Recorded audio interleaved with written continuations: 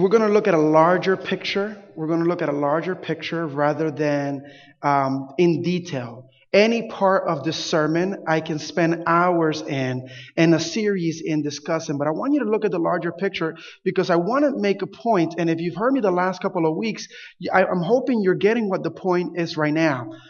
Catherine Susan Genovese, I don't know if you know who she is or not. She is better known by Kitty Genovese. Does anybody heard who she is? Yeah? Okay, you've heard who she is. Let me tell you what happens. Kitty Genovese, in the middle of the projects in Queens, New York, in the middle of the night in 1964, she found herself being stabbed, and we have a lot of children here today, and the gentleman forcefully got to know her, biblically speaking, over and over. Stabbed and known over and over.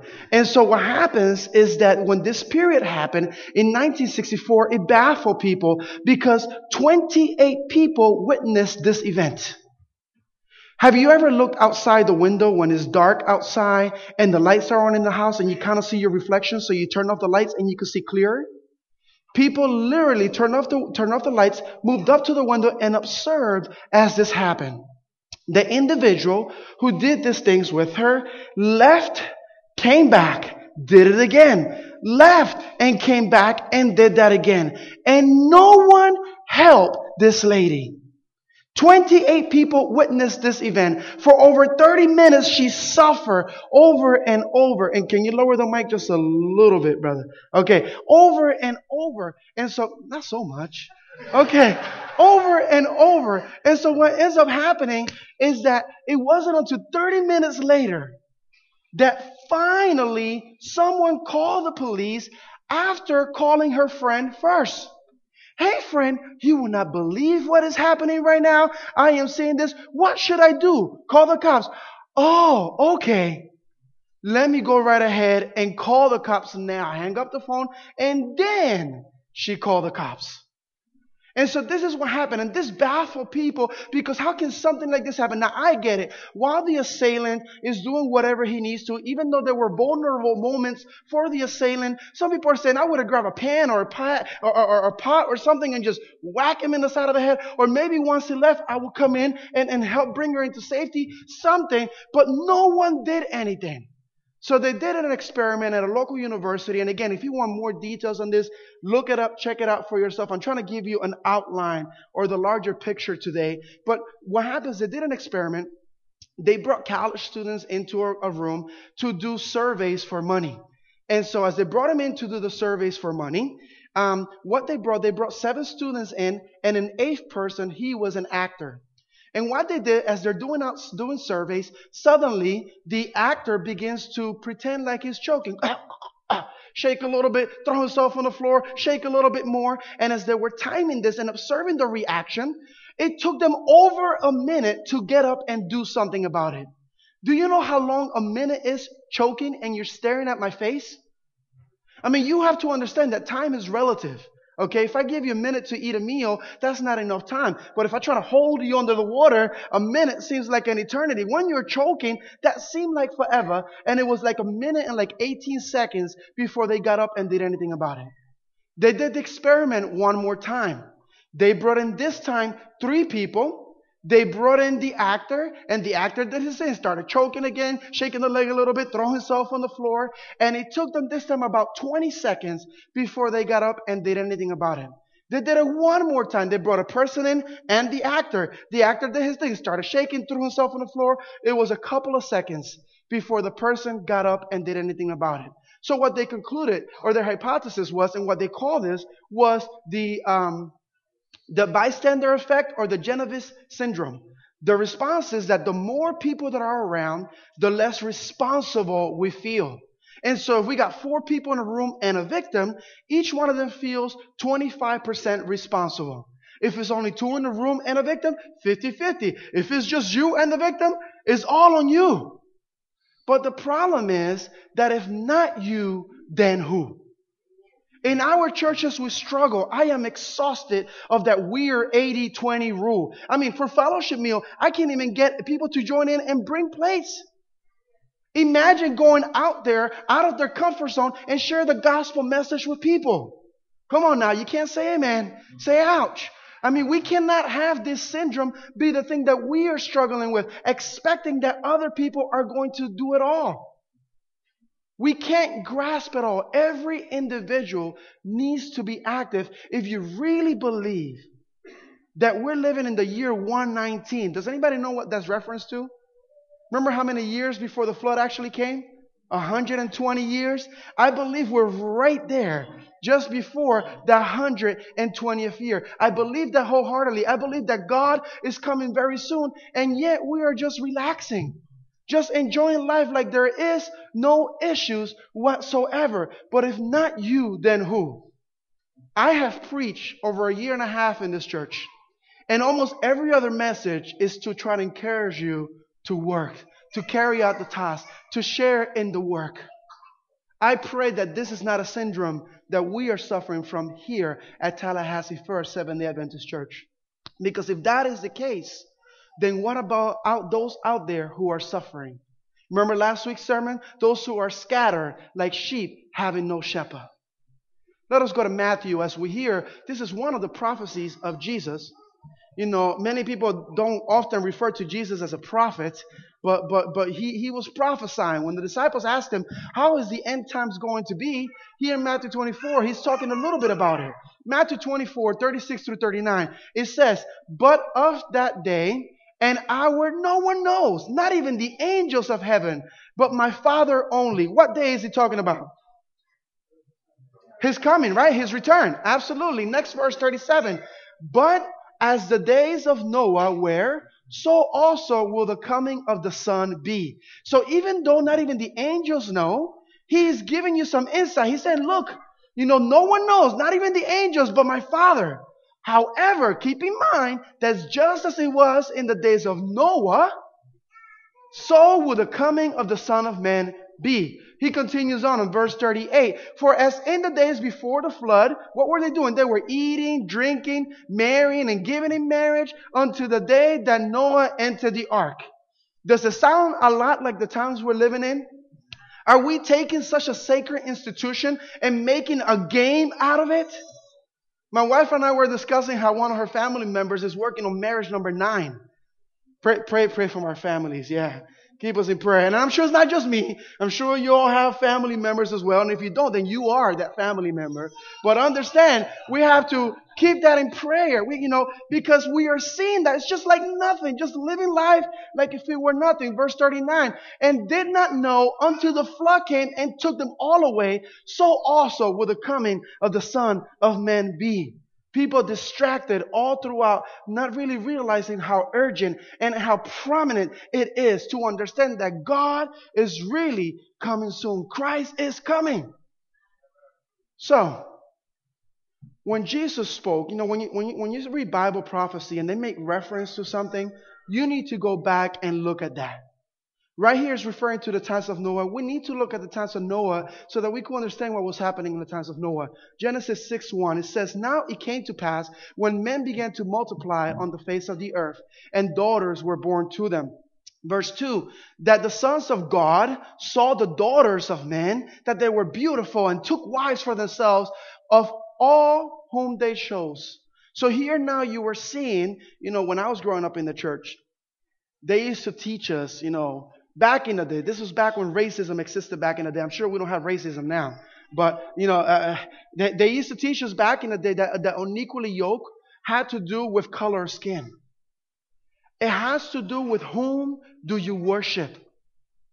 It's difficult to go out and marry someone who worships a different God and thinking you're going to convert them. Didn't King Solomon make a mistake doing that? And many others through the Bible. This is where we get a little bit into trouble. But during the times of Noah, creation just happened like 3 chapters earlier for men or something like that, or maybe 4. And so what happens is that, it happened a couple of chapters before, but now they were growing, they were expanding, and they were intermingling.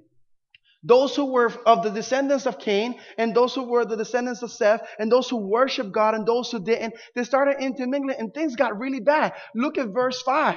And it says, and then the Lord saw that the wickedness of men was great in the earth, and that every intent of the thoughts of his heart was only evil continually. Do you see this description? I struggle with this because let me tell you this. I think evil from time to time.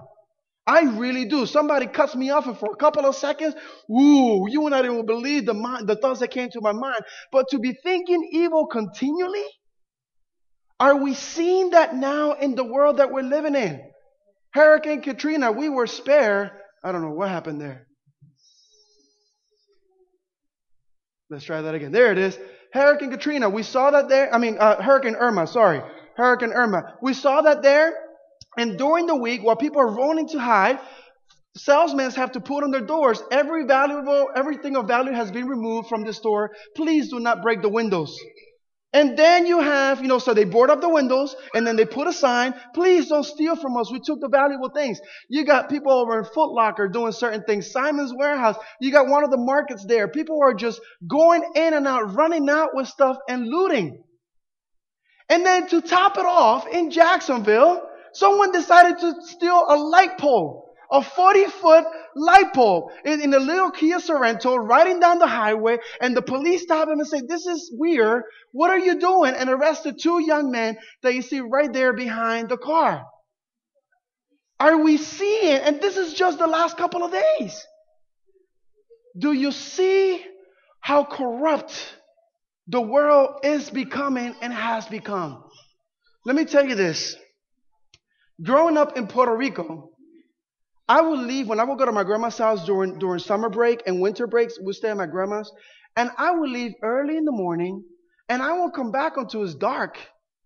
And there was no street lights because it's country, in the city, my mom said, come when the lights turn on, but there was no lights. So I would just come when it's dark, make my way back, and there was no issues, no worries, not a care in the world. Do you know that Florida, especially in Jacksonville and the Tampa Bay area, we have the largest numbers of human trafficking across the U.S.? We are huge. We are selling boys and girls just because. So that they could be knowing slaves for everybody. Do you understand that? And yet we are relaxing here and being lackadaisious in this matter, as though we're not recognizing that Christ is truly coming soon and the world is already nearing the times of Noah. Do you understand? Do you see? Verse 6 continues, and the Lord was sorry that he had made man on the earth, and he was grieved in his heart. He was troubled because all the men there, everyone, was thinking evil continually. Now, praise God that even in the midst of ugliness, he has a people. In the Bible, they sometimes the verses call them a remnant. He has a group of people. And verse 9 tells us a little bit about the remnant of the time, Noah himself. This is the account of Noah and his family. Noah was what? A righteous man. Not only was he righteous, what was he? Blameless among the people of his time. Even though things were ugly and they were thinking evil continually, Noah was blameless and he was righteous. But what was the other description of him? And he did what? Walked faithfully with God. There was something unique. Now, was Noah perfect? What was a complete saint? What made him blameless and righteous is that he walked faithfully with God. Understand that the question in Revelation is, whom do you worship? Plain and simple. He worshiped God. He was a God-fearing man, and he walked faithfully with him. Verse 11 gives a little bit more description, just in case it wasn't clear in verse 5. Now the earth was corrupt in God's sight, and it was full of violence. We're familiar with the story. God approached Noah and says, hey, there's a flood coming. I need you to build me an ark. Understand this is happening because of the wickedness of man. This needs to take place. And so he has a discussion. And for the next 120 years, Noah was building and preaching and building and preaching and building and preaching and building and preaching, letting people know the message of the time. The flood is coming, the flood is coming, the flood is coming. And out of the entire world, 8 people were the ones that gladly enter the ark. And I don't know if you know how it took place, but I want you to imagine this in VeggieTales when they tell the story. They have people like mocking Noah and stuff like that. I can picture that. Ellen White talks a little bit about that as well. But look at verse 16. Look what happens now when it's all said and done in Genesis 7:16. So those that enter, male and female of all flesh, because it wasn't only humans, but also all of the animals, went in as God had commanded. And the Lord shut him in. This is crucial. Does anybody know how long it happened between the time that the Lord closed the doors and the time that it began to rain? 7 days. Could you imagine you are in there, doors closed, and that's it? You're either in or you're out. And then suddenly, for the first time ever, water begins to fall from the sky.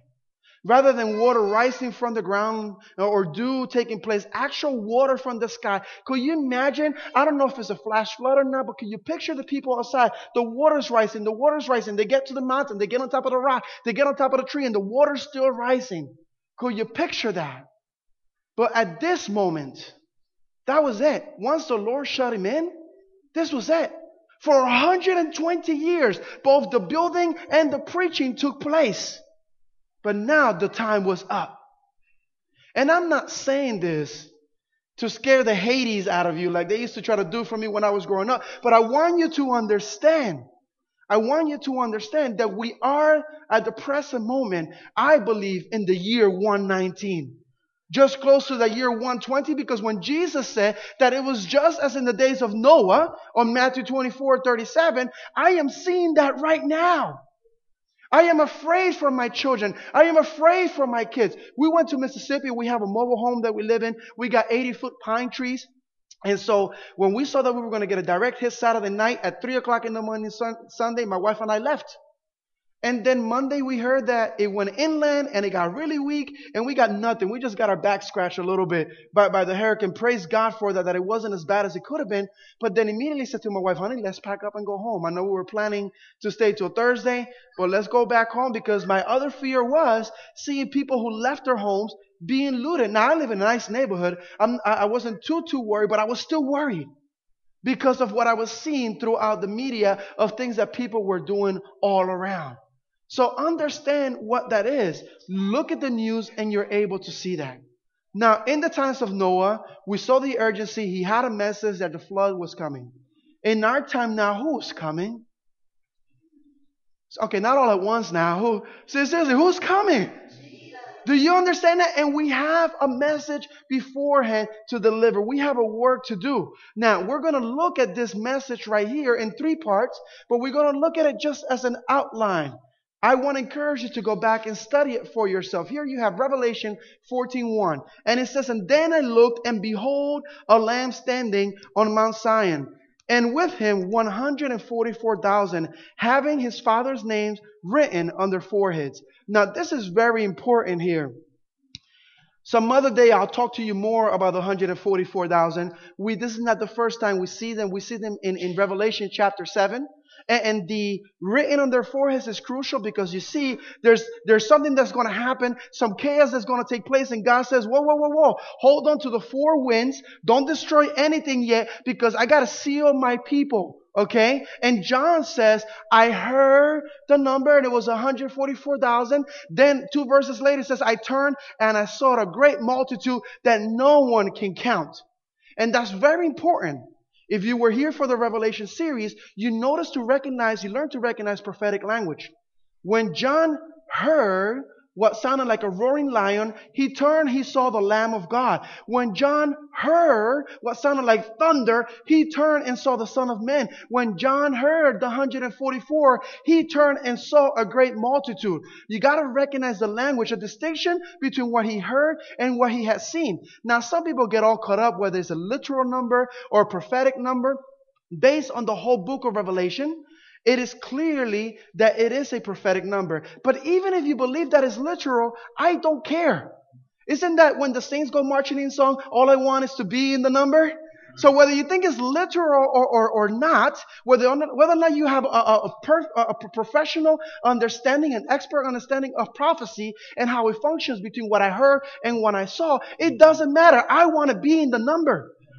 I want to be. And here are them that have written in their foreheads His name, because they have chosen God. Understand that the seal of God simply means choose Him and worship Him. Not the point of today's message. Some other day we could do a whole sermon on this and do a whole exegesis on this. But for right now, let's keep moving on. Verse 2. And I heard a voice from heaven like the voice of many waters and like the voice of loud thunder. And I heard the sound of a harpist playing their harps. Verse 3. They sang as it were a new song before the throne, before the four living creatures and the elders. And no one could learn the song except the 144,000 who were what? Who were redeemed from the earth. I yearn to sing this song, but notice here, who were redeemed. When you are redeemed, you can't redeem yourself. We learned that from the Old Testament. Someone, a kindred, has to redeem you. Let us go ahead and keep reading. Verse 4. These are the ones who were not defiled with woman, for they are virgins. These are the ones who follow the Lamb wherever it goes. What was it that Noah did faithfully with God? He what? He walked with God. And these are the ones who follow the Lamb wherever it goes. These were what? Redeemed from among men, being first fruits to God and to the Lamb. And so here's given a criteria of a group of people. And look how it continues. And in their mouth was found no deceit, for they are what? Without fault before the throne of God. Wasn't Noah blameless? These people are without fault. And it is not that they were perfect, but because they were redeemed, because they embraced the Redeemer, because they accepted that great gift of salvation, because they were willing to walk with God, because they were willing to follow the Lamb wherever it went. Doesn't matter where it went. See, some of us are great at following the Lamb to church, but we struggle following the Lamb outside of church to bring the gospel message to others. Come on now. You can't say amen. Say ouch. Verse 7. Then I saw, this is what we call in good old Adventist church, the three angels message. Then I saw another angel flying in the midst of heaven, having the everlasting gospel to preach to those who dwell on the earth. And just in case you were not sure who dwells on the earth, it defines it for you. To every nation, not just the ones that I like, not just the ones that cook good, the ones, every nation, tribe, tongue, and people. Isaiah 6:8 from last week. Who will go before us? You guys remember that? Verse 7. And saying with a loud voice, fear God and give glory to Him, for the hour of His judgment has come. Not will come, not is coming, but has come. And worship Him who made heaven and earth and the sea and springs of water. Verse 8, and another angel followed, saying, Babylon is fallen, that great city, because she has made all nations drink of the wine of the wrath of her fornication. Verse 9.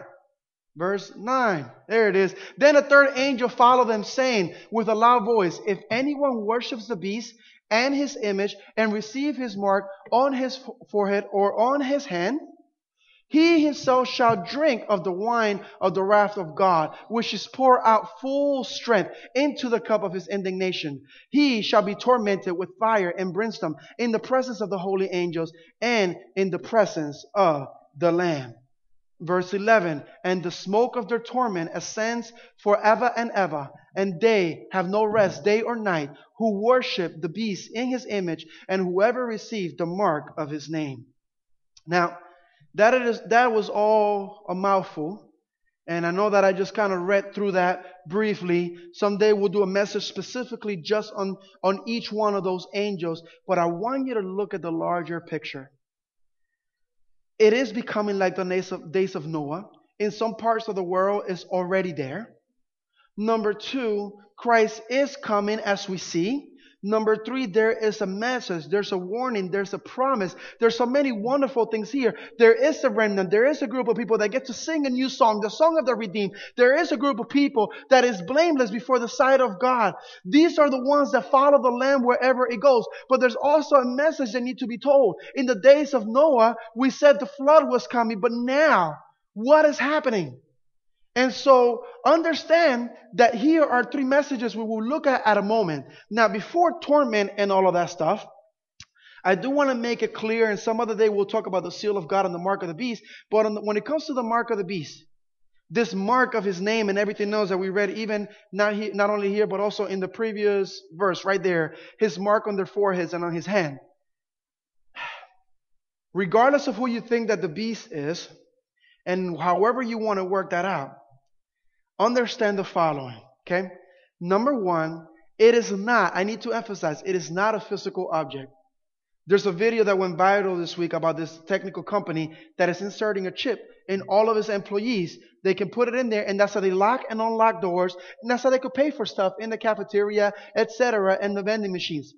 And a caption that says, the mark of the beast, 666, is not going to be something physical. Understand, if I work for the devil and somebody else work for the devil, we could pin down anybody here and forcibly give you the mark of the beast.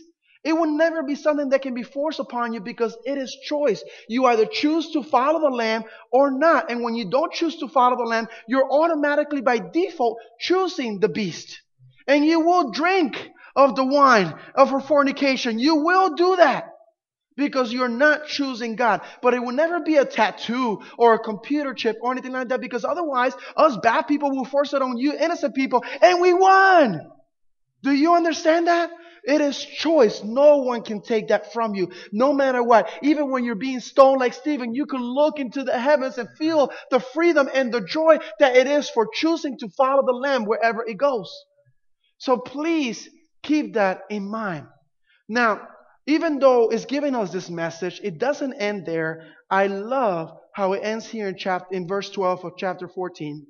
Because it gives us, it starts with a promise, it ends with a promise or with a criteria or with a description. Here is the patience of the saints. Here are those who keep the commandments of God and the faith of Jesus. Now this is all very unique. And again, not to get into too much detail, here this is something that is very unique because here is the patience of the saints. They keep the commandments of God and have the faith of Jesus. Now notice the very first message. Fear God and give glory to Him, for the hour of His judgment has come. You know, in the Bible, when Christ comes, He says that I come and my reward is with me. How can He give a reward unless He has already judged who is in the ark or who is out of the ark, who is going to heaven and who is not? We believe wholeheartedly that the judgment is happening right now. We believe wholeheartedly that the judgment started some time back. Some other day we could do a study on the judgment. By the way, if you come to the Revelation series, you'll get to hear all of this in detail. You're going to get like 7 weeks worth of Revelation and Daniel in Crawfordville, 7 p.m. starting in October. Anyhow, with that being said, now that I threw that in there and plugged that in, notice something else here. Fear God, give glory to Him. Hour of judgment has come. And worship Him who made heaven and earth, the sea, and the springs of water. You've seen this verbiage in the 4th commandment in Exodus, making reference to the Creator. Because you see, when it says fear God, there's other wannabes out there, other fake gods out there. Just in case you weren't sure, worship Him who created. And there's a clarity there, pointing out creation. And then it's interesting to see that when it concludes in verse 12, it says there, here are the patience of the saints. Here are those that keep the commandments of God and have the faith of Jesus. There's a link there. If you don't see it, check it out more in depth prayerfully, because it is there. Message number 2, Babylon is fallen. There was a physical Babylon. This is referring to a spiritual Babylon. But regardless of your understanding of Babylon, even if you're not an expert, understand that this message is saying the victory is already there. Christ is saying, I've already won. So just come out. You are in the losing side. Come out of Babylon, my people, because Babylon is already defeated. Number 3. If anyone worships the beast, and it goes to this idea. So the first one is worship Him who created. And the third one is almost like a re-emphasize of the first one. The first one is saying worship the Creator. This one is saying, look, if you worship the beast and in his image and receive his mark on his forehead or his hand, he himself shall also drink of the wine of the wrath of God.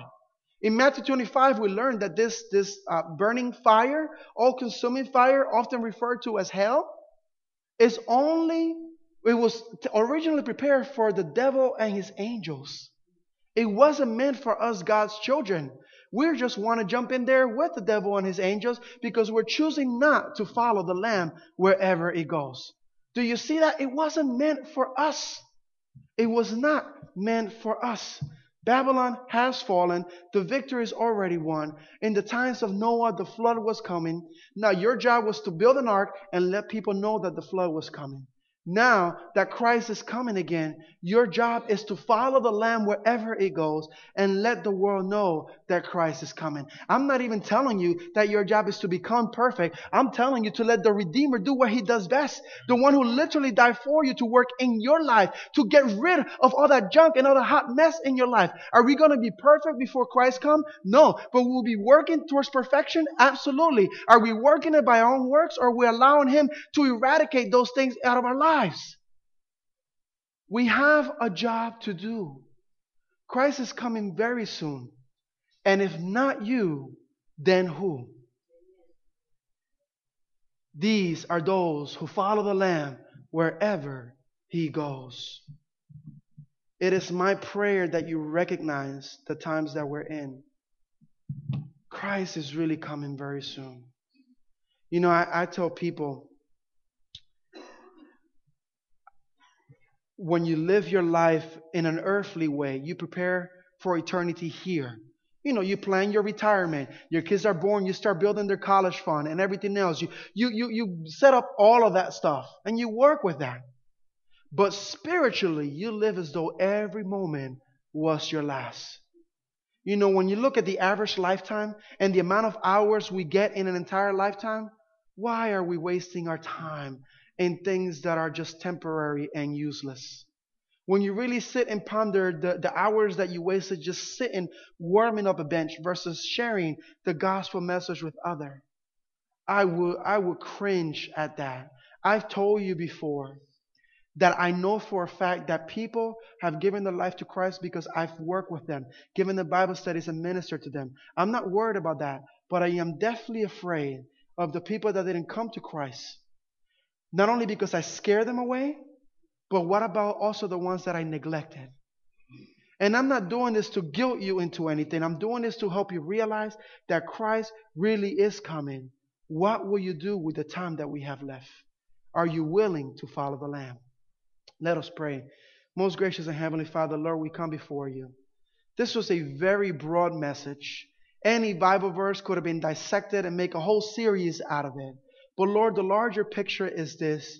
You are a Christ who is preparing mansions for us, who is coming back so that where you are, we can also be. You are a Christ that is coming and your reward is with you. But you're also a Christ that you send us. You said, go ye therefore. And even in Matthew 28, when you said that, you said, go out there through every nation, teaching them and baptizing them. In Revelation, we see that again, that the gospel has gone out to every nation, tribe, tongue, and people. In Isaiah, we see the question, who will go before us? Father God, the time is at hand. We can't be lackadaisious. We can't just sit around and wait. We can't turn off the lights, pull up to the window, and just simply watch someone be hurt, someone be taken an advantage of. We can't just be spectators. It is time for us to step up and represent you and go on your behalf. So I ask, Father God, that you come into us, that you work in our lives, that you come into our hearts, that you work in us and through us for the benefit of all. This is my prayer in the name of the Father and of the Son and of the Holy Spirit. Let everyone here say, amen. Let us go ahead and have the praise team come forward. And folks, let us stand up if you're able to for our closing song.